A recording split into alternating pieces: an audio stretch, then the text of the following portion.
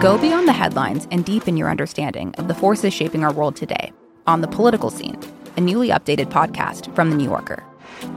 With episodes 3 times each week, The Political Scene accesses the sharpest minds on politics, offering insight and analysis about everything from abortion rights to the war in Ukraine. Join me, Tyler Foggett, for conversations with the most knowledgeable minds from The New Yorker that will dive deep on the most interesting political story of the week. Then, Susan Glasser, Jane Mayer, and Evan Osnos gather to hash out what's happening in Washington, D.C., with an insider's understanding of the high stakes at this perilous moment for American democracy. Plus, our editor David Remnick will provide you with insightful storytelling with a mix of interviews and profiles. That's all happening on The Political Scene. Make sure you're following it now, wherever you get your podcasts.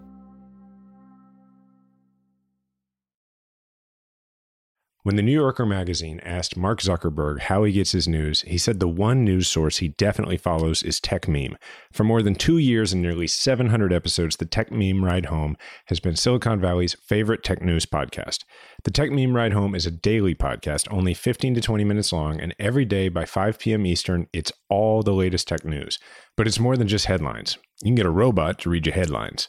The Techmeme Ride Home is all the context around the latest news of the day. It's all the top stories, the top posts and tweets and conversations about those stories, as well as behind-the-scenes analysis. The Techmeme Ride Home is like TLDR as a service. The folks at Techmeme are online all day reading everything so they can catch you up. So listen to the one podcast anyone in Silicon Valley listens to every single day. Search your podcast app now for Ride Home and subscribe to the Techmeme Ride Home podcast.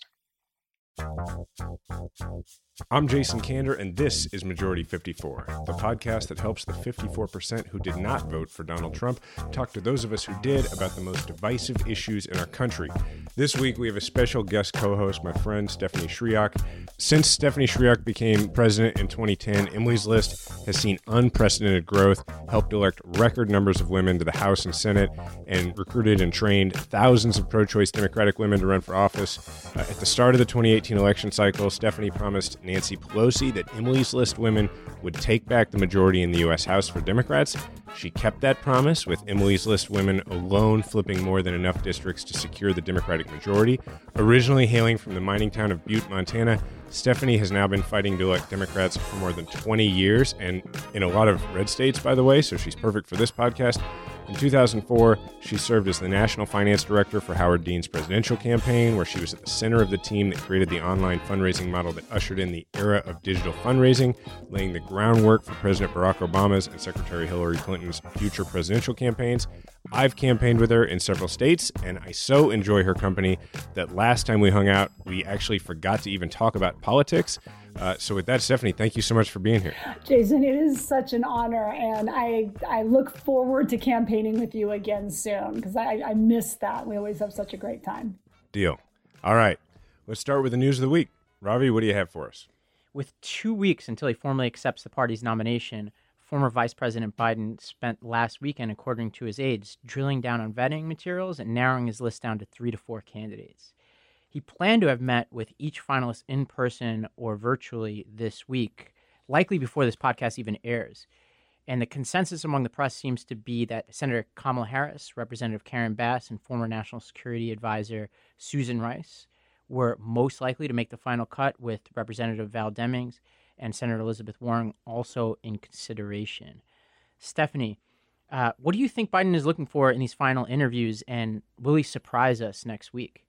I would not want to be in Vice President Biden's shoes on this choice. These are extraordinary, ambitious, smart women who are ready to take this on day one. And so I don't have a gut feeling on this. I know all of them very, very well. Emily's List has supported all of them who have an elected title in front of their names. This is such an important choice. And I think what's really critical to remember is that Joe Biden's going to make the choice he needs for a partner to fix this country. Like, we are broken, and we are getting more broken every day under the Trump administration.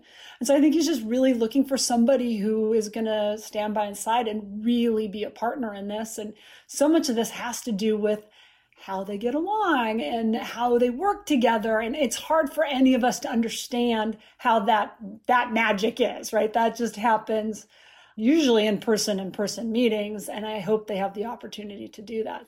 Yeah, I think that one thing's for sure, that he knows the job, obviously, of vice president. And so it's not going to be a political choice, in my opinion.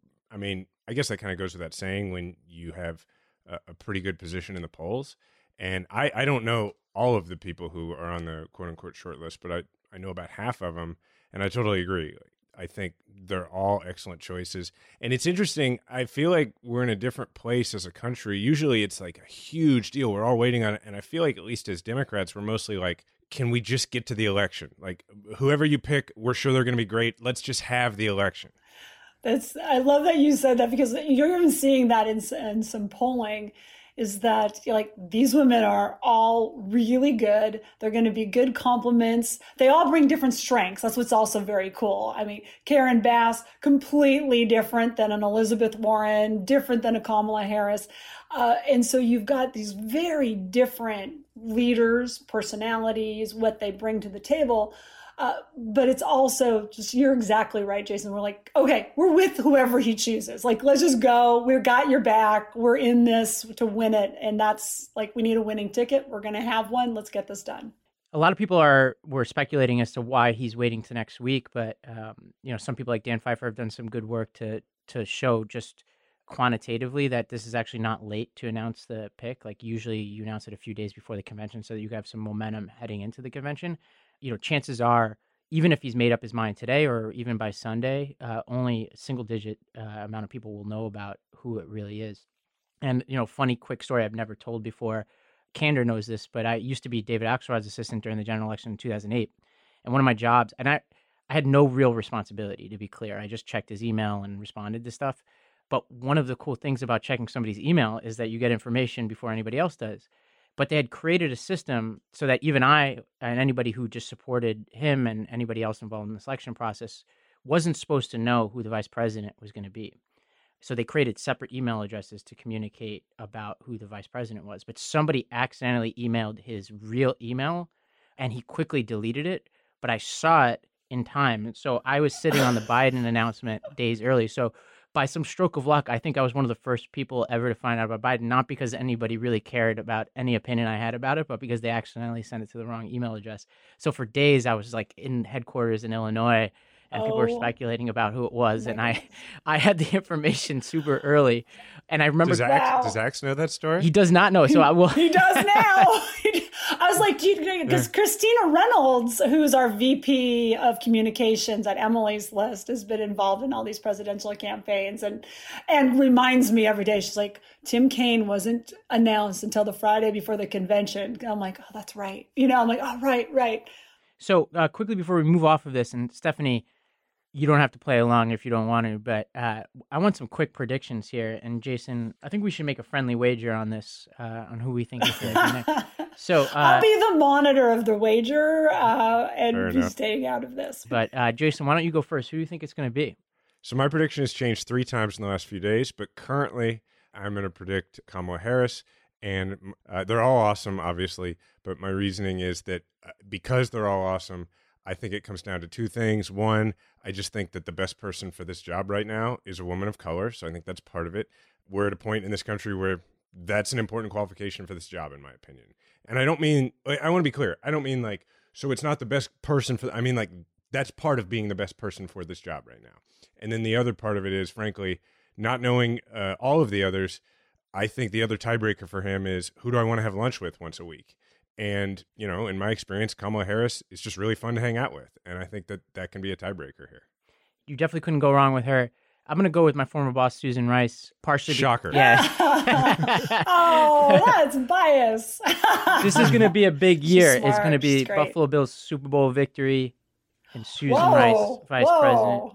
There's a lot of predictions going on here. Okay, you're crazy. So she's and Biden knows this from working with her. She's incredibly hardworking. She's not a politician, which I think in some ways could be a strength here, and knows how government works. In many ways, she could be like the benign Cheney, like the progressive Cheney of this administration, somebody who knows how government works, can make things happen, but isn't evil and isn't going to bring us into war. So I think that she would be strong, and I think that they know each other really well. But Jason, if you're right, I'll eat some cottage cheese with, what is it, hot sauce? Is that your thing? Yeah, all right. And if I'm right, what I want you to do is record the next pod wearing Buffalo Bills gear. Oh, these are not proportional. Wow. Wow. I don't know about this. Well, what? I think mine is worse. It's just wearing something. It's just, one. Well, one you're click going to have to clip. eat. You're going to have to eat that on video, though, so we can. Yeah, all it's gross. see Yeah, don't you it. think, Stephanie, just hearing those two, that mine is worse? Like having to do I what will- I know. You got to say, will- my father lives in Overland Park, Kansas, and is a gigantic Kansas City Chiefs fan. I know. I'm not sure. This sounds like it might break Jason. well, let's put it out to Twitter, and whoever has the best idea Yeah. that's not involving me wearing regalia that is not the Super Bowl champions, then we'll do that. So, of course, the VP nod isn't the only big news of the week. Our country continues to grapple with the coronavirus nightmare, and Dr. Deborah Birx, who coordinates the White House Coronavirus Task Force, had this to say in a Sunday appearance on CNN. We are in a new phase, and that's why I really wanted to make it clear to the American people. It's why we started putting out governor reports directly to the health officials and the governors in every single state. But more importantly, if you're in multi-generational households and there's an outbreak in your rural area or in your city, you need to really consider wearing a mask at home, assuming that you're positive if you have individuals in your households with comorbidities. In response to that assessment and recommendation, Trump called Birx's interview performance pathetic. And you can guess there's an exclamation point at the end of that.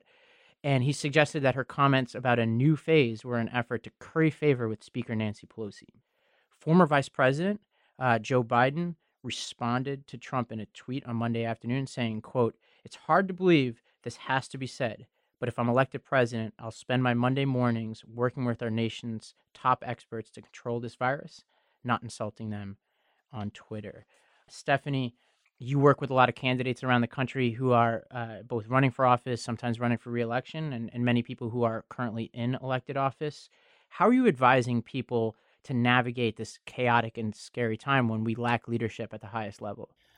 Well, it is a perfect example for voters of why we need new leadership, or why we need to keep the Democrats in office that we have and a Democratic majority in the House.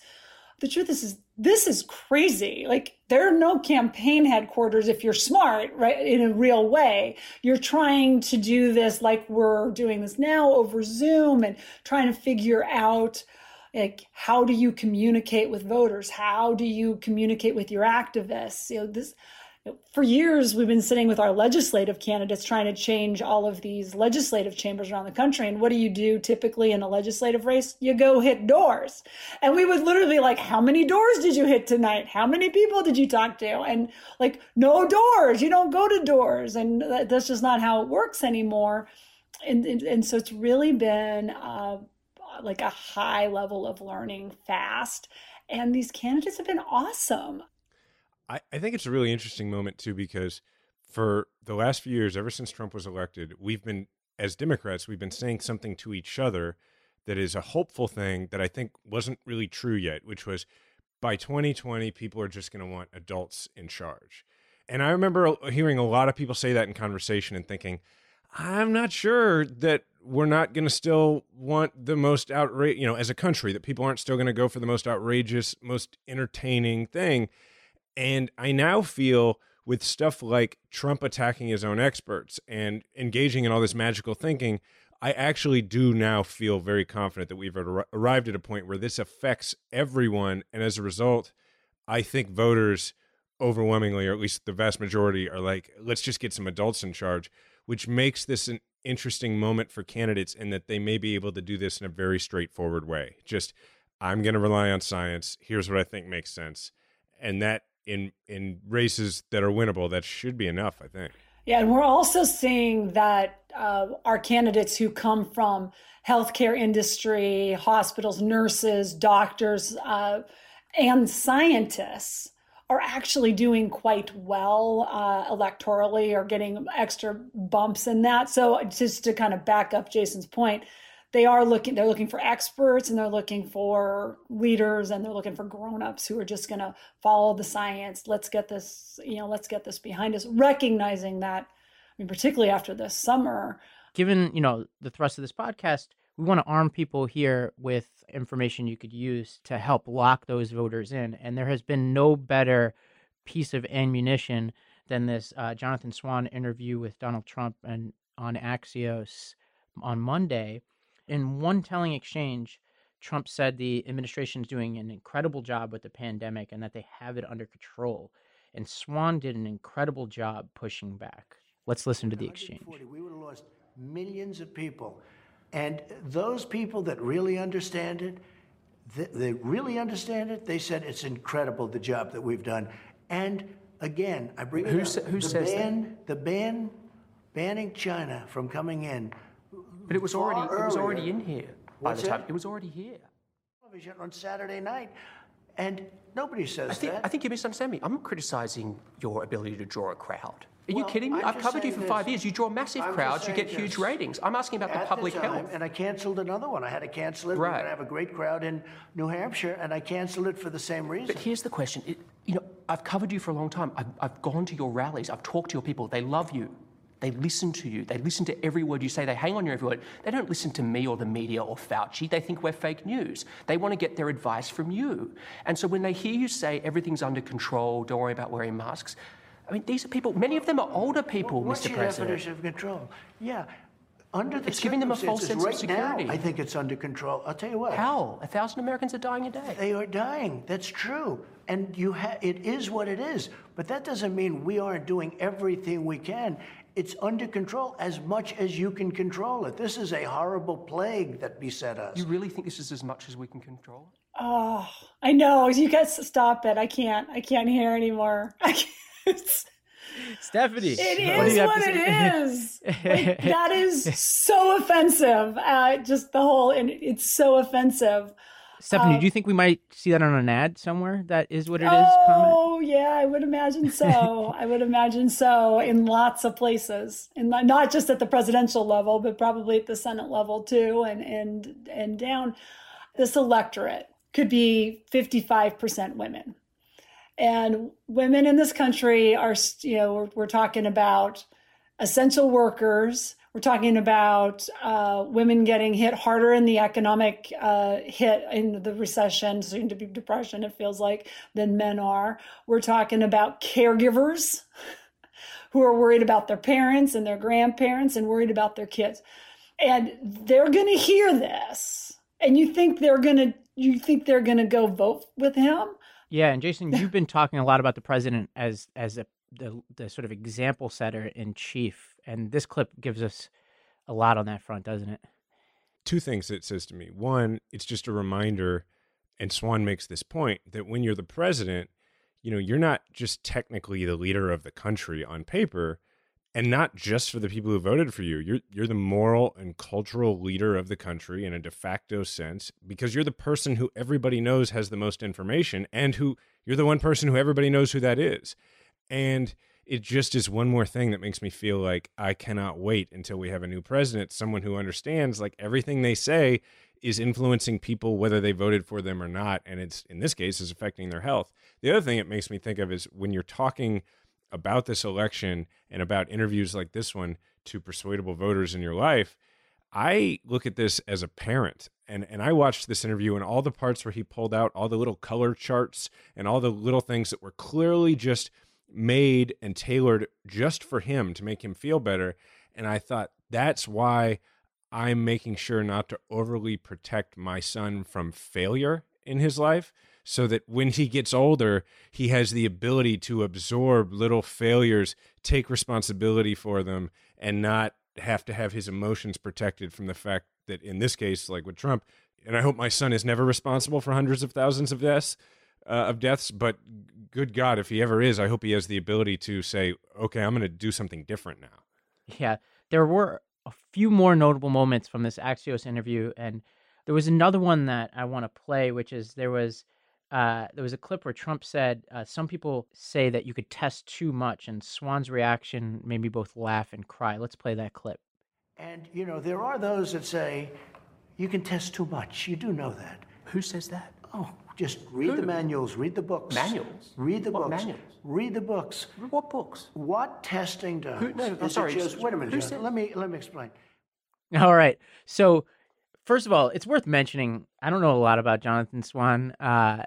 And so if there are skeptics of him out there, don't come at me because I'm super uninformed. But this interview, just as a standalone piece of journalism, is incredible. He did such a great job of pinning Trump down. And I think this is even the next, we gave Wallace a lot of credit last time, but this is almost next level, how informed Swan is and how quick he is and courageous he is to jump on Trump here. But Jason, you were, it was a long time ago now, we're over in school, but doesn't this kind of remind you of somebody who just isn't prepared for class and gets called on and is like, yeah, it's in the reading. Like, yeah. Wait, where? This is me in contracts in law school. I remember once, because I was also doing Army training at the same time, so I would like doze off occasionally. But I'm also, as noted by our fierce disagreement over whether I'll wear Bills stuff, I'm a fierce Kansas City partisan, right? And so I remember once being half asleep in class and somebody mentioned Kansas City, and it said, the professor said, is anybody here from Kansas City? And I just, not even thinking, my hand shot up, and I did not think about the fact that I did none of the reading, and he was referring to the case, and I sounded, for the next 2 minutes, exactly like Trump sounds in this interview. This was not the only part of the interview that was super embarrassing. I think almost the most revealing part of this interview was when the president was asked about John Lewis. And instead of like any human being who grew up in America, and even probably many people who didn't, who would mention, maybe John Lewis's civil rights record, his record fighting for racial justice and voting rights and putting his life on the line for civil disobedience, even Republican politicians, as we described, who sometimes clumsily attempted to give John Lewis credit for that, understand that that's the thing that you say. And most people just generally believe it as Americans and patriots. Trump couldn't muster a single historical fact and could only remember that John Lewis didn't attend his inauguration and his State of the Union addresses. What does that say about how Trump thinks about American history and his own presidency?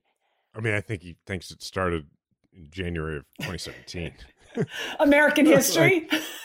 Yeah. Okay, that makes sense. Right. It's like being at dinner with somebody, and you have like this amazing story to tell, and everything they say in response is it bringing it back to their own life, And their stories aren't even that good. No. Yeah. No, it's so true. But this is also he's done this over and over again. Like none of that. It broke my heart. I think what I worry about sometimes is we do tend to talk about these pieces of him, which we know, those of us who don't like him know. I think it's more important, though, to lift it back up and go, what is he doing to this country? Because sometimes I think these are the things that take us off like the larger problem, which is like he's literally tearing apart the fabric of this nation. I think you make a really good point that it's really easy for all of us to get distracted by his personality. Oh, I'll just stop there. Distracted by his personality and what we dislike about it. But we have to, in a campaign, connect it to how it affects people. And Ravi, to your point, he is the person who always makes it about himself. He's the person who, if you show somebody a picture of your kid, they show you a picture of their dog. Like it's the same thing. Like that's who he is. And because it's always about him. And if it's always about him, that's why he's unwilling to do anything to respond to COVID, unwilling to do anything to help the average person, because it's always about him. And it's just one more example of how our argument with our friends and colleagues and coworkers and everybody has to be, it's not about you, it's about him.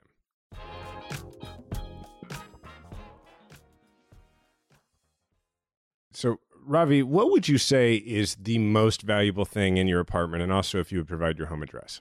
My sister made me a little collage book many years ago, and I imagine there's a lot of robbers out there trying to get it. Yeah, and that is why you're so happy to have it protected with SimpliSafe. Am I correct? That's right. Jason, why is SimpliSafe so amazing?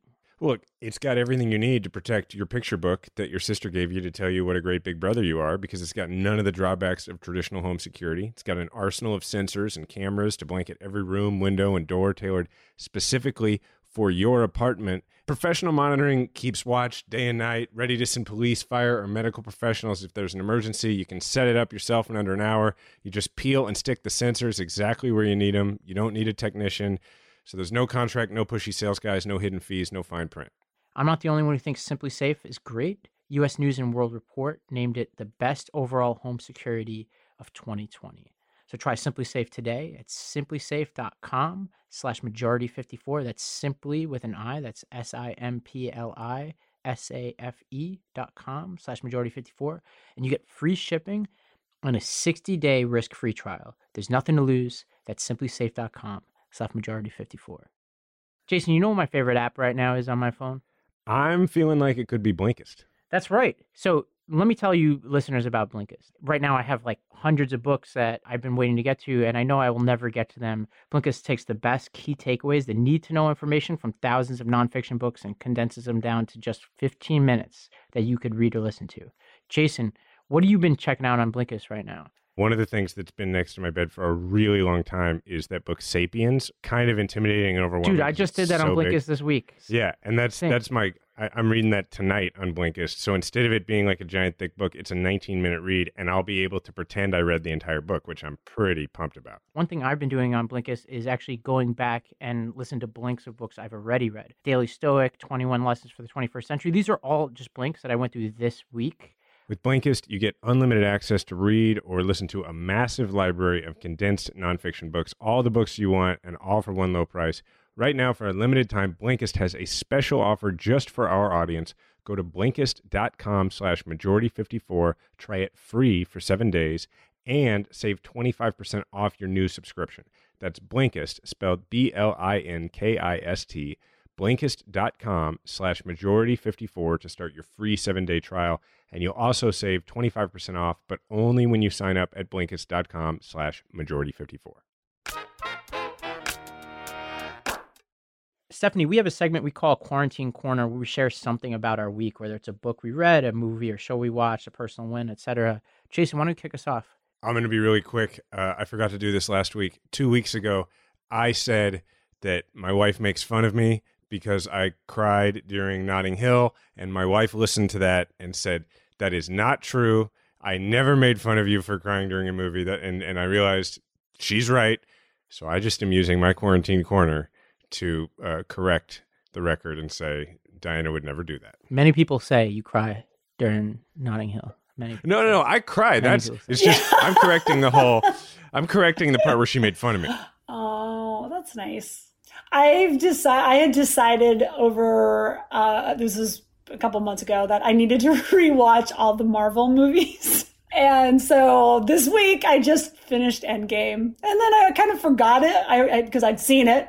It's like awesome and like really sad at the same time. And I loved it.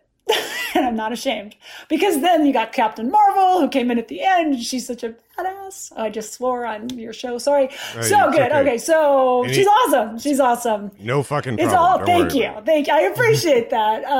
Because like, you watch, sometimes you just need some escapism, but you also like, there's a terrible threat that is destroying the world, and everybody came together to save the day, and that's what I needed this week and over this entire. Right on. So now I got another. If anybody's got recommendations for the next round of movies I need to watch, because I just did all the Marvel, all of them. I did them all. This will double as my answer, and a recommendation is I took in the Arena office we have in New York, which is across the street from my apartment.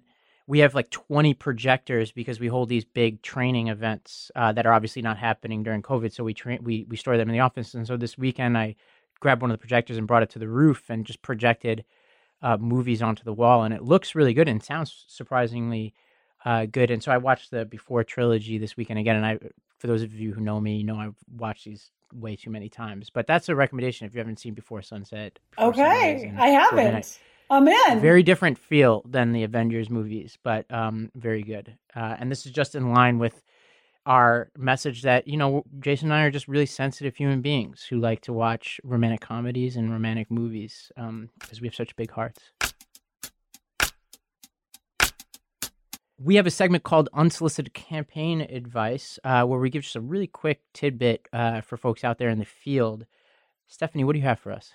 Well, we need everybody more than ever now because it's more complicated. Volunteer, that might be texting, that might be calling, that might be going through your social media, joining Zoom calls with the campaigns, with their volunteers. All of that's really, really helpful because this is hard. And I'm just asking for like everybody, we got to do our extra work here. Yeah, I agree. Creating that momentum that you usually get by meeting voters and volunteers and seeing everybody, doing everything you can to create that. I totally agree. Well, we have some awards to give out, and we're going to give out 2 this week. Let's start with the Lindsey Graham Total Submissal and Capitulation Award. Jason, what do we have? So this week it goes to every elected Republican in Washington who continues to pretend that the Russian bounty story never happened. I mean, not to go and revisit this every week, but obviously it upsets me and it should upset every American. But they definitely are trying to engage in the same magical thinking that the president's trying to engage in when he makes up statistics about COVID. They're just pretending this didn't happen, even to the point of not calling the president on it when he said this week, well, you know, some people have said that's fake news. Of course, by some people, we mean no people. And so as a result, I just think they're submitting and capitulating, and I think it's wrong. Yeah, and I think this is especially important if, and I'm going to stay on message here, if, let's say, Susan Rice is the vice president, I think patriotism will be on the ballot even more than it is right now, in the sense of like they're going to try to drag us into a Benghazi debate. And I think it's important to point out these situations like Ukraine or Bountygate, where it's so egregious how unpatriotic this administration is, and we got to keep it on that ground. The Democrats in the House and the Senate, Senator Tammy Duckworth, you know, Iraq War veteran herself, really doing everything they can to hold this administration accountable, you know, on this and so many issues. A big shout out to this. This is not easy for them either, and they are trying to hold this administration accountable. And I'm really grateful to folks like Senator Duckworth. Ravi, I want to point out for everybody listening, you know, in the thrust of the show, what you can do to talk about this issue, continue to talk about this issue with the people in your lives. You know, as Trump is out there saying, well, you know, this is fake news, and as they're trying to make it seem like this isn't the big deal it is, I would point out to people that we've sort of forgotten that one of the many, you know, justifications for getting us to invade Iraq was that Saddam used to, as a means of placating them, he used to send bounties to suicide bombers in Israel and other parts of the Middle East. So how is it that, you know, this happens with the Russians and we're like, you know, this sort of thing happens all the time, but you know, several years ago, Republicans were saying that this was a reason to invade a country that didn't attack us. Right. The scandal of this week is that the president talked to Putin and he didn't even ask about it. And so even if the president, you buy what the president is saying, which is that the intelligence is inconclusive, which he reads as not true, which is not the same as inconclusive, you're not going to ask the guy if you're going to be on the phone with him about this. You know, Putin was probably super prepared for this and was like, wow, this guy is just a complete moron. He didn't even ask me about it. At this point, I think if in a few years it is revealed that Trump owed nothing to the Russians, I can't imagine anything that would be more shocking in the next decade than if that turns out to be the case. Right. All right, let's also give out a Kellyanne Conway Alternative Facts Award. Who can we recognize this week? Well, this is going to be a quick one. I want to give this out to the convention planners for the GOP, especially the spokesperson for the GOP convention, who says that the press will not be allowed in to the in-person part of the GOP convention. And so this is a proactive way to win a Conway Award, which is they're creating an environment for alternative facts. And so I want to recognize just their forward planning, getting a little proactive, getting ahead of their month, and just ensuring that the press isn't even there to report the facts on the ground and their rabid, misinformed supporters who are going to be there cheering the president on. Yeah, they're embracing the propaganda model. I mean, they're like, Fox News can't come in? Yeah, Jason, they've read Atomic Habits, I think. So they know that just to get a little bit done every day, and then it won't catch up with you. Well, then it seems like the President Trump is mad at Fox News now, even. Like, no one is good enough for all of this. And this convention situation for both parties in the middle of COVID obviously is really, really challenging. And we're still, the Democrats are still trying to figure out exactly what this is going to look like. And the local leaders in so many ways, including, I don't say this very often, but including some good local Republican leaders, are like, we have to care about the safety of our community. Frankly, it's going to be very interesting what both these conventions look like. That brings us to the midlife crisis corner. And Stephanie, this is where we talk about some tips, whether it's fitness, sleep, nutrition, sanity, etc. We're not saying anything about what part of your life you're in. This is just a jab at ourselves. I was like, what is going on here? This is a standing segment. Standing segment, not specific to you.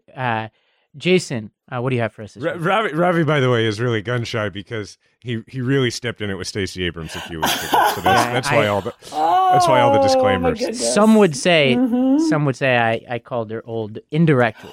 Oh. Called her old. One of those people is Stacey Abrams. Who is, by the way, not right. old. No, Not even close. Look at Stephanie getting on record. I just want to know. In fact, I think we might be close to the same age, actually. Shame on me. Okay. All right. So I'm up first. I'll just say, my wife cuts my son's hair, and she gave my son like a fantastic stripe down the middle mohawk. And I think, given that, this beard, for one, is evidence that we're in a time where, it doesn't matter as much, like we can try things. I think sometime this week I'm going to ask my wife to give me my son's haircut. I think that'll be fun. Stephanie, what do you have? That does seem a little midlife crisis, though. I will say, it does. It does. It's right on brand.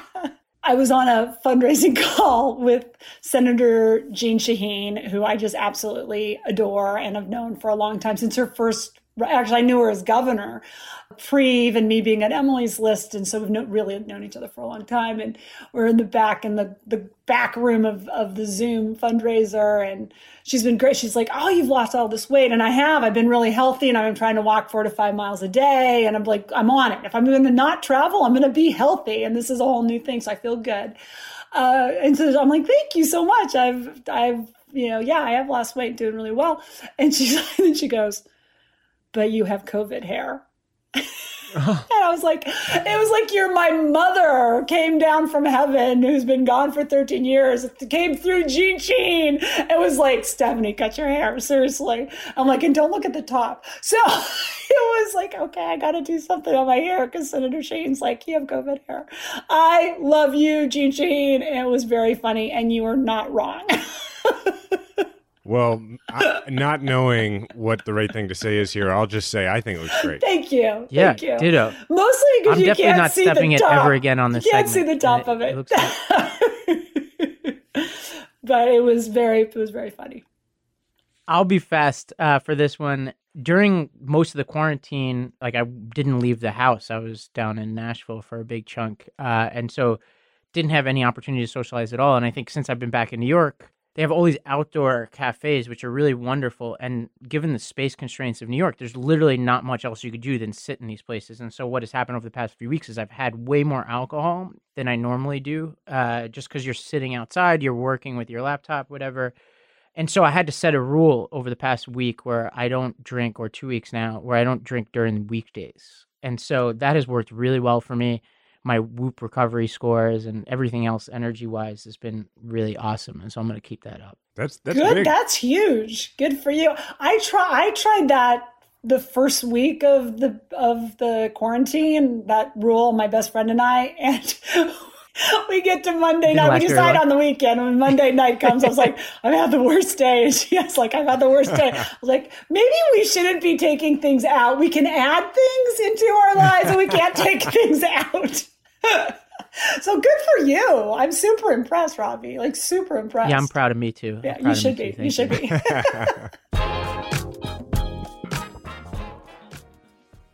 We always end with a call to action. We call it Grab an Oar. So, Stephanie, you have anything to share? Grab an oar. We are within, 93 days out? I don't even have the count right anymore because I lose track of time. This election is everything. And so I need everybody who's listening, 1, to adopt a candidate, and 2, if you can go help at the polls, if you can be a poll worker, if you have the ability to do that, I am begging you to do this, because we need people, and you get paid. by the way. Like, you get paid for a day.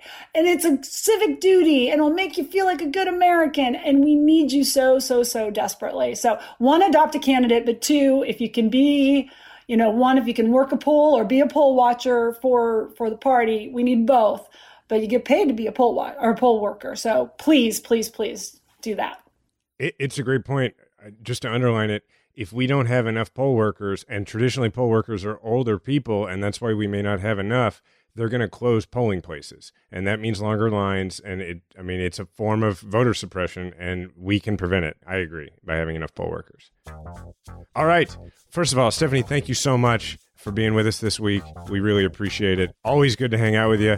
I'm going to plug all social media handles here. Ravi is Ravi M. Gupta on Instagram and Twitter. Stephanie is Shriock1, SCHRIOCK1 on Twitter. I'm at Jason Kander on Twitter, Instagram, and Facebook, and there's always at Majority54 on Twitter. As y'all have probably noticed, we've been trying some new stuff with segments, guests, formats. Tell us what is working for you. Leave a review. Remember, we all have a platform. Make sure to use yours today. Majority 54 is a Wonder Media Network production. It's produced by Grace Lynch and Edie Allard. Theme music provided by Kemet Coleman. Special thanks to Diana Kander.